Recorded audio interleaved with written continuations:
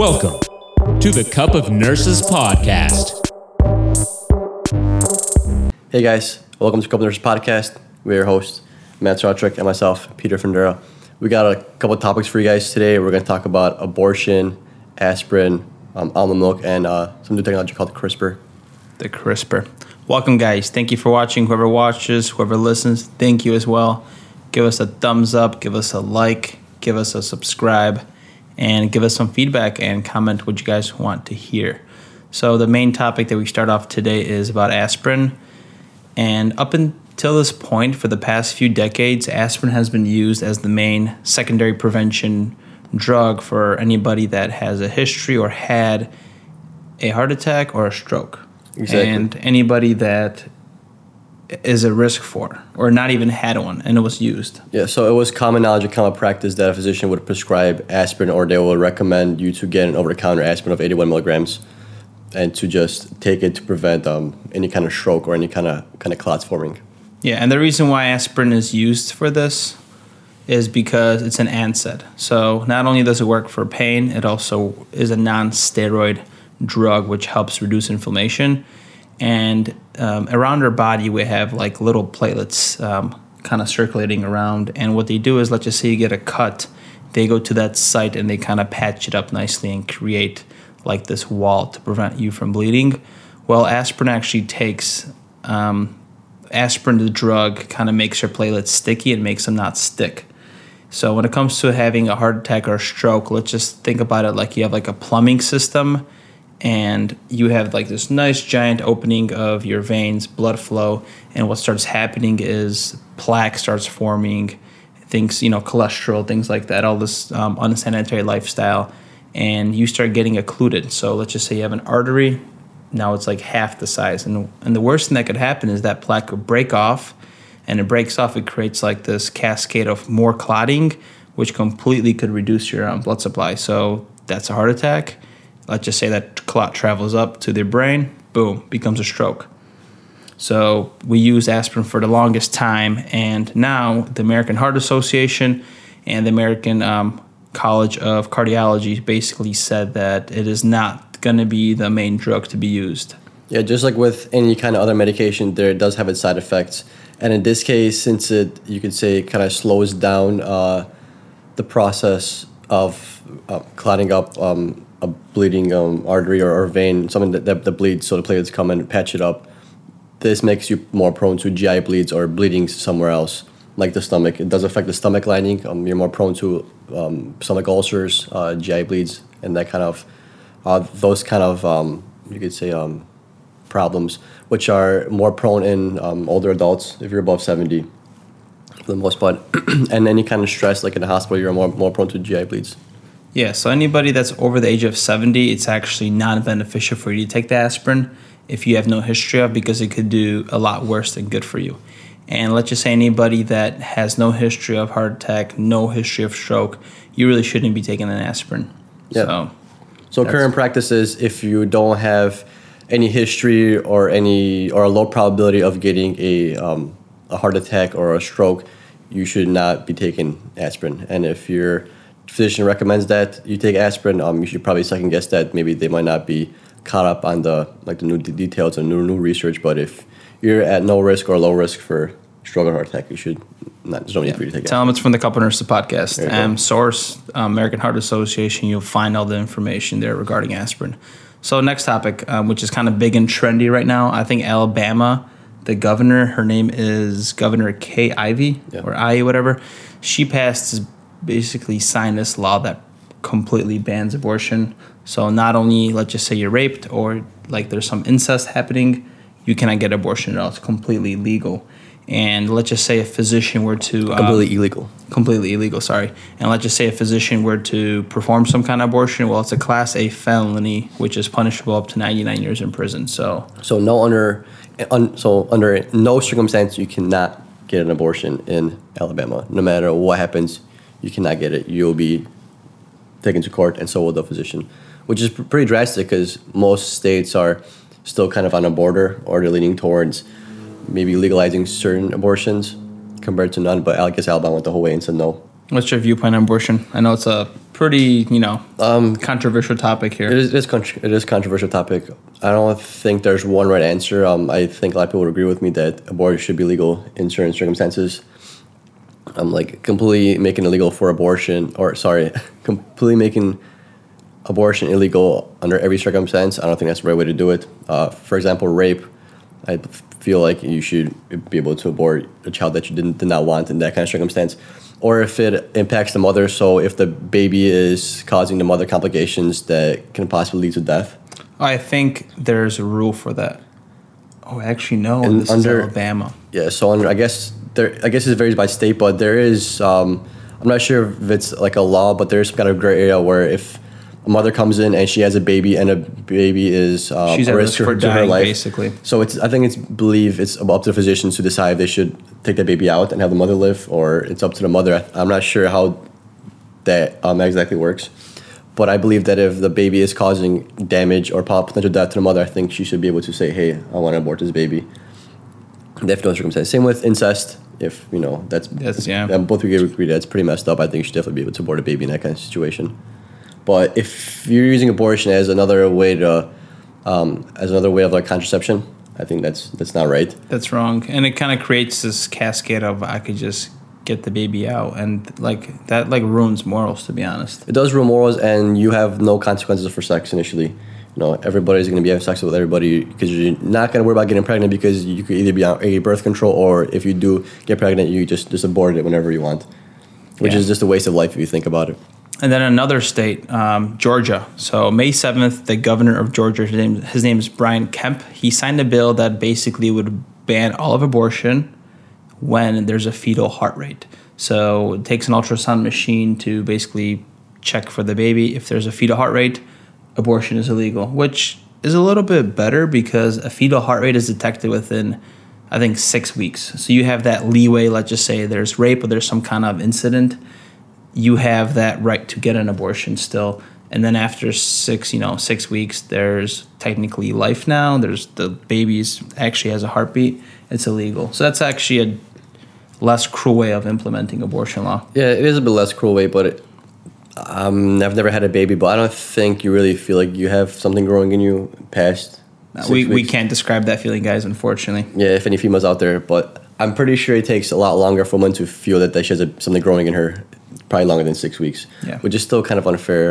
Because imagine if you get raped, that's not really something you talk about. It's kind of hard for an individual to come out and say, "Hey, I got raped." And what if it takes her 5 weeks and she doesn't get, pregnancy test until like week number 7 or 8, and she did get raped, and she didn't come out till 2 months afterwards?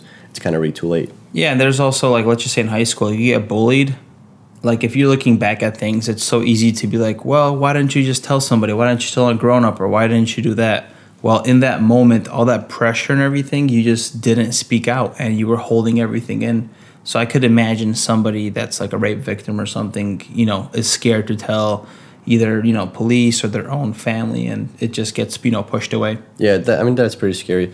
But now I think about it with the whole fetal the heart rate, that's a lot of people would consider that to be life.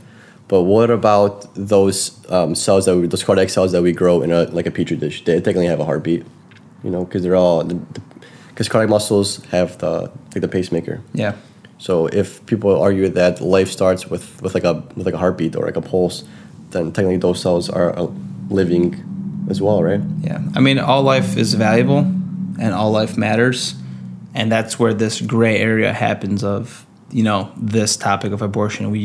There's no right or wrong answer. It's just your viewpoint. It's just your ethics on things. Yeah, healthcare isn't plain white and black. There's a lot of gray, a lot of ethical stuff, especially now with the new technology coming out and everything that's going on in the world. It's not yes or no anymore. It's not. Which is completely understandable. Especially being on life support and being hooked up to machines. We could prolong your life for weeks and days, but we have to find a balance being what's your quality of life and whether is that life worth living for the pain and suffering that you're enduring. You know what I mean? Completely agree. And that's one of my viewpoints on getting a tracheostomy, for example. That patient is alive and all that, and I'm very happy for him, but that patient is in a nursing home. They don't get taken care of that well, unfortunately, or they're bedbound for a very long time. They get created pressure ulcers. they're very high risk of pneumonia. They keep coming back to the hospital with the same stuff. They get pneumonia, they get septic, they come back, you give them antibiotics, they leave, they come back in a week or two, and it's just this ongoing cycle. And then you have to ask yourself, how is that person's quality of life? Is he truly happy? Or is it family members that are like holding on to them because they can't let go, and they're creating more suffering within themselves and the family member? Yeah, the one thing we gotta really consider as nurses is we see the worst of things. We only see the recurring patients that come back because they're sick and they don't want to adhere to the plan or the way their life is supposed to be managed, and they come back. But what we don't see is when things actually work. Like something like you said, someone gets a trach and they get readmitted for pneumonia. There's a lot of times people get trachs and they live completely fine. We just don't see them. We forget about them because they're out in society. They're having fun. They're living life. We just see the bad ones. That they come back, they get readmitted. People have LVADs, they have machines in their heart, and they live fine. We just don't see them. We don't see them because we work in the hospital. We only see them when something when something bad happens. That is a good point. It's a little bit unfair to say that you shouldn't do one thing because you are going to have a poor quality of life, because I've seen people get this done and they get a poor quality of life. It's you can't just generalize that, because people live happily with trachs. That is true. Thanks for shining some perspective there, Petey.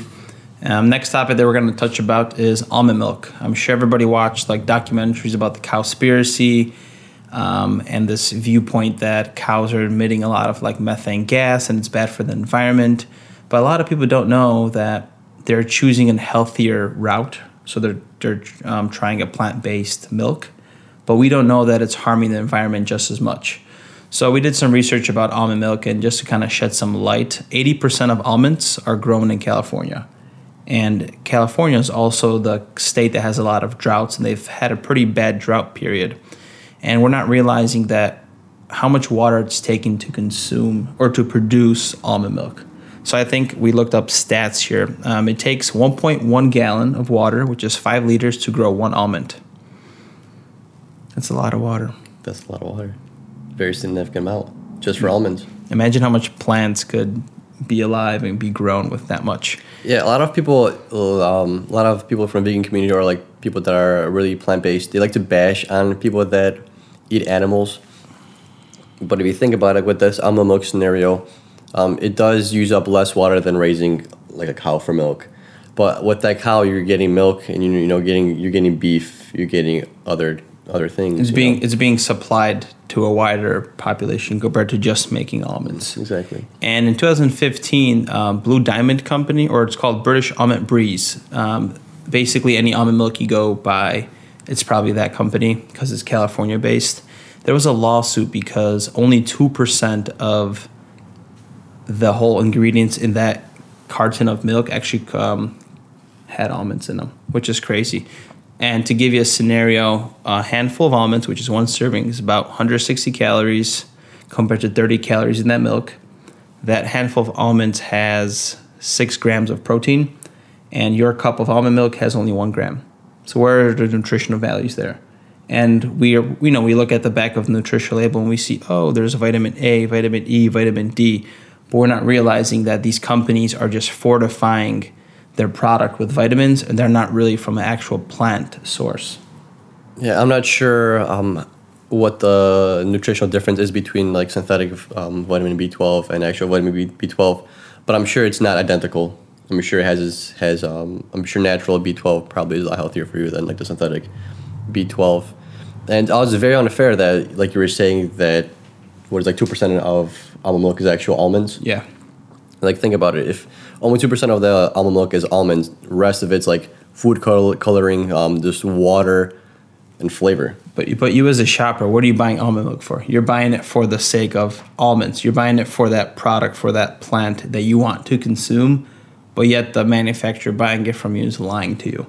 Yeah, that's ridiculous. That's super unfair. Yeah, and they'll label almond milk. So back to the environmental talk. If you want to look for a different, let's just say, alternative to almond milk, and you still want to stay away from dairy, by all means, the next best thing that leaves the least environmental footprint on the environment would be pea milk. Yeah, pea milk and coconut milk. We've actually had pea milk last week for the first time. It wasn't bad. I wouldn't probably eat it with my cereal. I'd probably maybe drink it once in a while. But it's just, I guess it's a little bit like an acquired taste. It doesn't taste anything like peas. But it uses a significantly less amount of water to produce than almond milk or dairy milk. So if you're very pro-environment, you should probably ditch your almond milk and either choose coconut milk or choose pea milk. Yeah, I actually didn't mind it at all. I thought it was pretty good. Just something new. It's okay. Maybe you'll just share with that one day. Yeah, that'd be pretty cool. The chocolate milk's good, though. I like chocolate milk. That was good. That was pretty good. Yeah. Another thing we're going to talk about today, guys, is something called CRISPR-Cas9. CRISPR it's a system. It's mainly Hold on, guys. Take a deep breath before we do this because Peter's about to go in on some crazy knowledge about a discussion that he found online. Yeah, Go. actually, I found this out from a tattoo artist in Chicago. My girlfriend was getting a tattoo, and he randomly brought this up. I don't know how we got into the subject, but that's how it happened. You researched it, you liked it, and here we are. Yeah, so CRISPR-Cas9, it's basically function of the immune system of a single-cell organism like bacteria.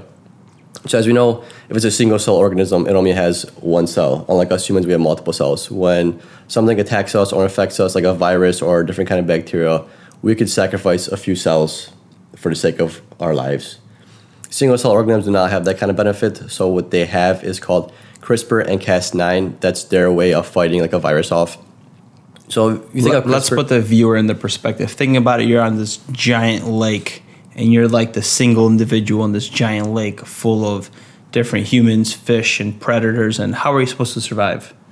If there was 10 of you, maybe we could throw one guy in the water to find out what's on that side of the lake, but here, it's just you and its survival. So bacteria figured out a way to survive, right? The longest, and how to stay, evolution basically, right? Yeah, I guess pretty much it'd be evolution. But this is basically how our immune system works, is every time a virus enters this thing called CRISPR-Cas9. CRISPR is the whole system. Cas9 is just an enzyme that does some of the work. So what happens is this virus enters the bacterial cell, and then when it attacks the nucleus, because what viruses do is they implant their DNA and RNA into the bacterial RNA or DNA or our RNA and DNA. So what this system does is it actually takes a copy of the virus's DNA or RNA and it saves it and archives it. And it keeps that continuously with each virus. And that's how it learns on what's going to hurt them and what's okay to enter. So like I said, this is the archive.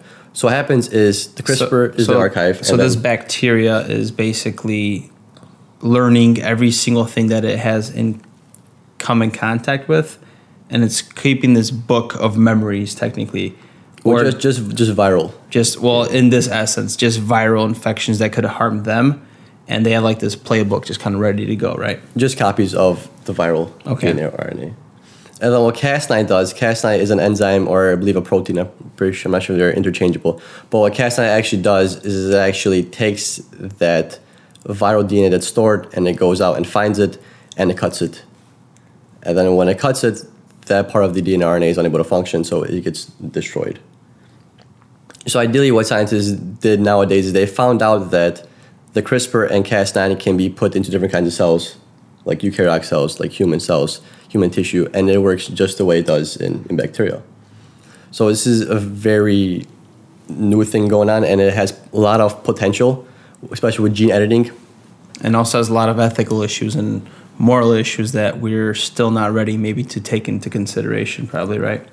Yeah, I feel like slowly we're kind of dabbling into the ethical stuff. Now we're kind of more trying to figure stuff out. We're still trying to figure out abortions here, and now we're jumping into the topic of gene editing, and I don't know if we as a society are probably ready to tackle that. I'm sure we are if it's for the better, correct?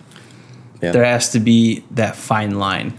Yeah, we always thought about life as in, like you think about natural selection and random mutation.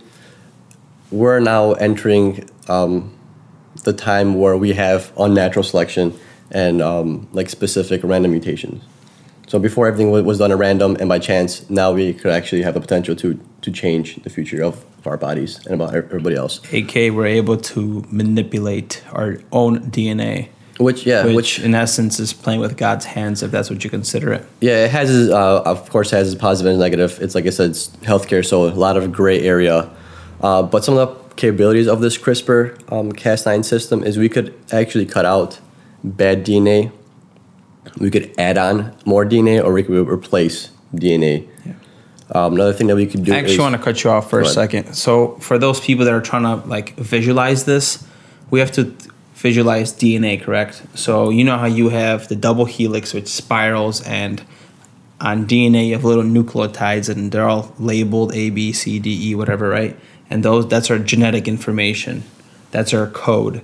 And what this technology is able to do is able to cut the bad code, which is, let's just say, causing you to be at risk for a specific disease. So like, let's just say, I think there was research that they could maybe stop HIV, correct? Yeah. So they would go into your little DNA and they would cut the bad DNA, that's the bad code in the DNA that would make you susceptible to HIV, and just implant some other code that will prevent that from happening, right? Or like some kind of other diseases. And just hope for the best technically right now, right? Because we don't have enough information and history of what would happen.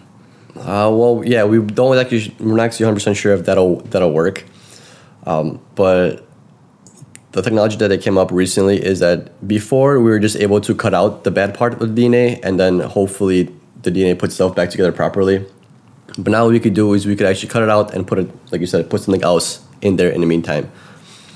But this is such new technology that we don't know what the repercussions are when we fully genetically modify a human, or what the offspring is going to be of that human. And let's just say this already happened, correct? It's verified that they already use this technology to grow a pair of twins in China. Yeah, that was last recently, but they were more successful in other things, like, let's say, like plants. Okay. They figured out how to change colors of like a Japanese flower that was only purple, and they were able to change it to white. So that was done fairly successfully. They're also trying to work on how to change animal organs to fit human organs. So one example was they tried to put a pig's heart into a human as like a trial. It wasn't successful. The person ended up dying 2 weeks after. But using CRISPR, there's actually two issues if you're using animal tissue and putting it into human tissue. First one is rejection, because it's a foreign tissue, so your body doesn't really know what to do with it. And the second issue is infections and like diseases, because certain diseases can cross between animals. So there's like a retrovirus that affects pigs and humans, and it could affect both of them. Because there are certain viruses and bacteria that could only affect a certain animal, but there's also viruses and bacteria that could affect like two at the same time, or like, multiple species. So what they're trying to do, or what they did for a pig's heart, is they were able to turn off a gene that causes a specific retrovirus that can affect humans and pigs. So the chance of you putting that heart in a human, the chance of you getting that virus is 0%, basically. Wow. So instead of you being at risk for that virus and rejection, now you're just at risk for rejection. So now I'm trying to mess with that. So you know how like there's like those like lab pictures of like a mouse with like a ear sticking out of it. So are they using CRISPR technology to manipulate that? Like the rat's structure where it has like an ear on top of its back instead? Well, I mean, I'm sure they can. That's probably more of like a accidental mutation. Okay. But what I was reading on before is that what they are also doing is trying to find out more of what genes cause certain things, like what genes cause you to have blue eyes, for example. They can use that with CRISPR by cutting out the DNA strand and just leaving it blank to see what kind turns off. So guys, that's basically designer babies. And that leads into like the ethical part of things. Like, let's just say in the next 5 years, we are going to be able to go to the store and pick out a freaking baby, basically. You're going to be able to say, I want this kind of nose, I want these kind of eyes. No. Those lips are a little too luscious. Make them a little smaller. Like, imagine making a designer baby. Like, what is life in that case? What is a creation of life? What's the beauty of that life when you could genetically code your baby to your perfection of your idea of that? Yeah. That's crazy. Personally, I'm not really too against it. I'm completely for it, especially the aspect of CRISPR being used to treat genetic disease like Huntington's disease. Yeah. Like you said, those babies in China with the doctor. So a doctor was able, he did actually unethically, he didn't tell the family what he was doing. Illegally. Yeah. So what he did, he was able to turn off the genetic component of being susceptible to HIV, because as humans, when we are born, we're all susceptible to HIV. What he was able to do is actually locate that genetic code and turn it off. So these twins are technically HIV. They're unable to get HIV. That's crazy. So, like I said, it happened last year. So these twins are.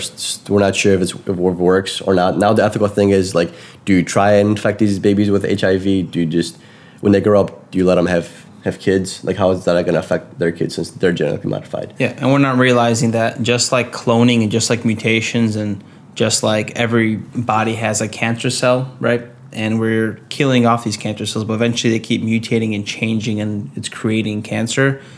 We're going to create one generation of these clones, let's just say, and then what's going to happen in another generation, because eventually the DNAs between two partners are going to be crisscrossing, and you're going to be creating mutations of that clone. And what could happen? What if there's error? Because it's not, the reason why nature is beautiful because it's made naturally, correct? Yeah. Now we're going to be editing, what's going to happen 3 generations of that clone? What's going to happen to it? I don't know. You never know. You just don't know. I'm all for this technology. I'm all for this getting better. I mean, I would love to edit a baby in the future if that's possible, but I doubt it's going to happen within the next 10 years. I doubt it. I think it's cool that we're able to prevent diseases, and we're able to, let's just say, you won't get this, but where do we draw the line from the ethical standpoint and say this is too much? Because just like look at what's it, like a very controversial scientific thing that has come out that really changed things? That changed things, like cloning sheep. Probably cloning, or let's just say lab-grown meat. We might feel very bad about eating meat that's grown in the laboratory, but in the next few years, maybe our environment is going to get so bad, or we're going to find all this research that let's eat meat that's basically made by scientists. Yeah. There's a company out there that went public that's grows meat in the lab. I don't know how it tastes or how it works, but if it tastes just as good as beef and has the same nutrition content, whatever, I guess I'll be all for it. But then what are we going to do with all those cows? It's going to stop having cows, and you're going to have them as pets. Maybe we could take those cows, use some CRISPR technology so they could make almond milk, and just so we could save all that damn water. Yeah. Well, actually, what they could do is with fruit is with ground cherries. They're not very desirable. Well, they taste good. I've heard it's like a combination between like a mango and like a citrus fruit. But the main issue with those is that they grow very large and they like to take over territory. So what these scientists were able to do is actually make these ground cherries smaller, more compact. So they grow the same amount of cherries, but at a more compact area, so take over less area, and they also were able to grow them 25% bigger. Wow. So is genetically modified organisms basically CRISPR in a way? Because we're basically able to take corn, change genetic information on that corn, and make it less susceptible to droughts and famines, and it could withstand colder temperatures. Yeah, CRISPR is definitely something like that. It's gene editing. Okay. There's different ways to do it. CRISPR stands out because it costs a lot. It costs a lot less than any other gene editing thing out there currently. But the only thing with it is it hasn't been used as much as all the other ones. But the reason why it's so popular and so big is because it's so easy to do and it's so cost effective. Okay. And so many potential, because you could naturally take any kind of DNA or RNA and change it up, and it's very accurate. So what do you think is happening in Area 51 then? I have no idea, but I'm about to watch a documentary pretty soon. If the 1970s they had technology about fingerprint scanning, and then it came to be in like 2005, imagine what's already out there that's known. Yeah, if we already heard on the news that this man from China was able to turn off the HIV gene in babies, there's probably some more crazier stuff going on out there. Yeah, for sure. And it's kind of cool that these people are stepping out and doing these things, because the truth should be out there. And then we as a society should make our own decisions, whether that's morally or ethically correct or not. Yeah. It's a huge gray area, though. I'm completely for it. I think we should genetically modify whatever, as long as the benefits outweigh the risks. We don't know the risks. That's like all these cell phones and all this technology, all this Wi-Fi, all this Bluetooth, 5G right now that we're all hooked up to, how do we know it's not like altering some genes in our body? How do you know that radiation that the companies are saying is safe is possibly causing harm to us? Because there are scans, CT scans, that are basically you talking on the phone is heating up your side of the brain, correct? Yeah. And cell phones have been out for the last 25 years, 30 years, and there hasn't been a whole generation that had cell phones on them. We're gonna be probably one of those generations that have been having a long-term cell phone use. And what are going to be the repercussions of that? Yeah, I think it's safe to say that in our lifetime, we're going to have somebody that dies because of cell phone use. It's completely possible. Yeah, just like truck drivers that have brain tumors. They're very susceptible to it because they have the Bluetooth on for 16 hours a day or whatever. Yeah, a lot of times when this technology gets implemented, people or the companies don't do large-scale experiments, so they're not 100% sure how this is going to work. They have like small group studies that say, yeah, it's safe, but then if you put it on a global and a worldwide scale, it has a lot more repercussions. And then when it gets engraved in our daily life and we use it every day, it's a lot harder to get rid of. Like imagine if someone said, hey, cell phones, if you're on your cell phone for an hour a day, you're going to get cancer when you're 50. Imagine, are you going to be able to not use your phone for less than an hour? I'm going to have to turn off social media. It's a lot harder. No more Instagram stories. Yeah, it's a lot harder to change it when it's so easy to us in our nature. But then it might be too late. Yeah. Moment of silence. Moment of silence there, because you just spoke some truth, man. Couldn't say better myself here, Petey. There you go. That's our new catchphrase. That's a new catchphrase. We're not. And what did we learn today as well after the gym? What did that guy say? Keep it smooth. Keep it smooth. Keep it smooth, man. Keep it smooth, Oakland. All right, guys. This is today's episode. What do we cover? Aspirin. If you're not susceptible to heart disease, don't take it. Ask your doctor. If he's on that old news, pull up an article from the American Heart Association and shine some light on that man. Yeah, you teach him. You teach him. Drink some pea milk instead of almond milk. Peas isn't peas, like the vegetable pea. Exactly. Abortions, that's just up to you. Decide what you want. And then CRISPR, you should think maybe you want a genetically modified baby. Use it on your kids. Be part of the research. It's coming. All right, guys. We'll see you guys next week, man. Take care. Subscribe, like, follow, comment. Anything else around those lines. Have a great day from Oakland. Take it easy.